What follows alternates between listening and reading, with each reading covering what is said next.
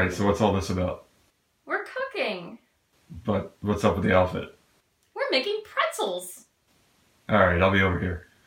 To make these pretzels, you need 1.5 cup water, 1 tablespoon sugar, 1 envelope yeast, 2 teaspoons salt, 22 ounces of flour, 2/3 of a cup baking soda, a bowl, a pan, and your egg wash. Don't forget your 2 ounces of melted butter. In your large bowl, pour in 1.5 cups warm water.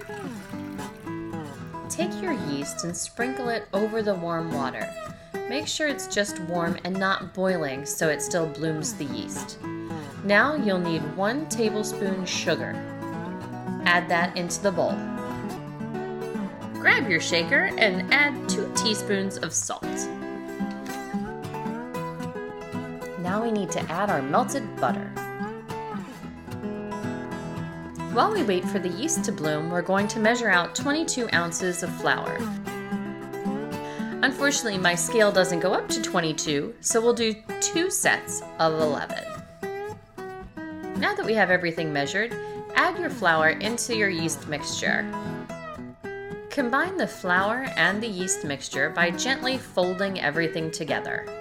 Fold everything together so that you have a nice combination of ingredients. Scrape down the sides so nothing clumps at the bottom.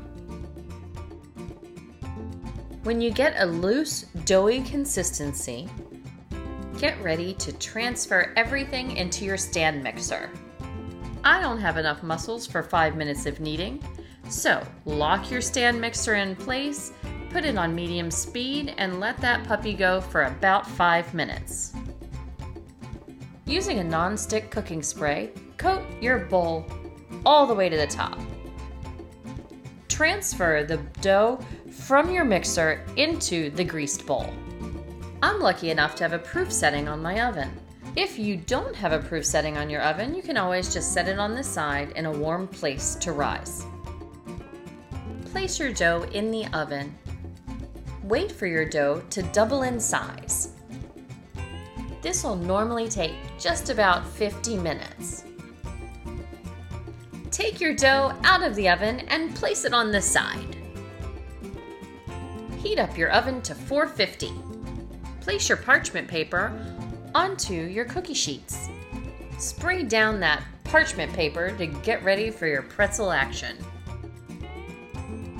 Fill your pan about 3/4 of the way with water.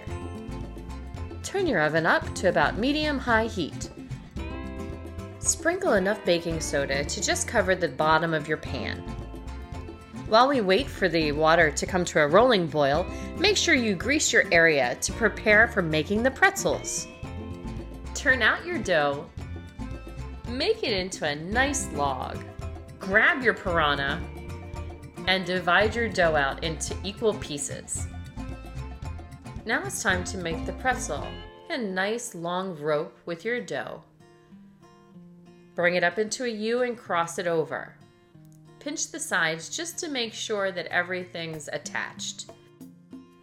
Repeat and finish off all the rest of the pretzels.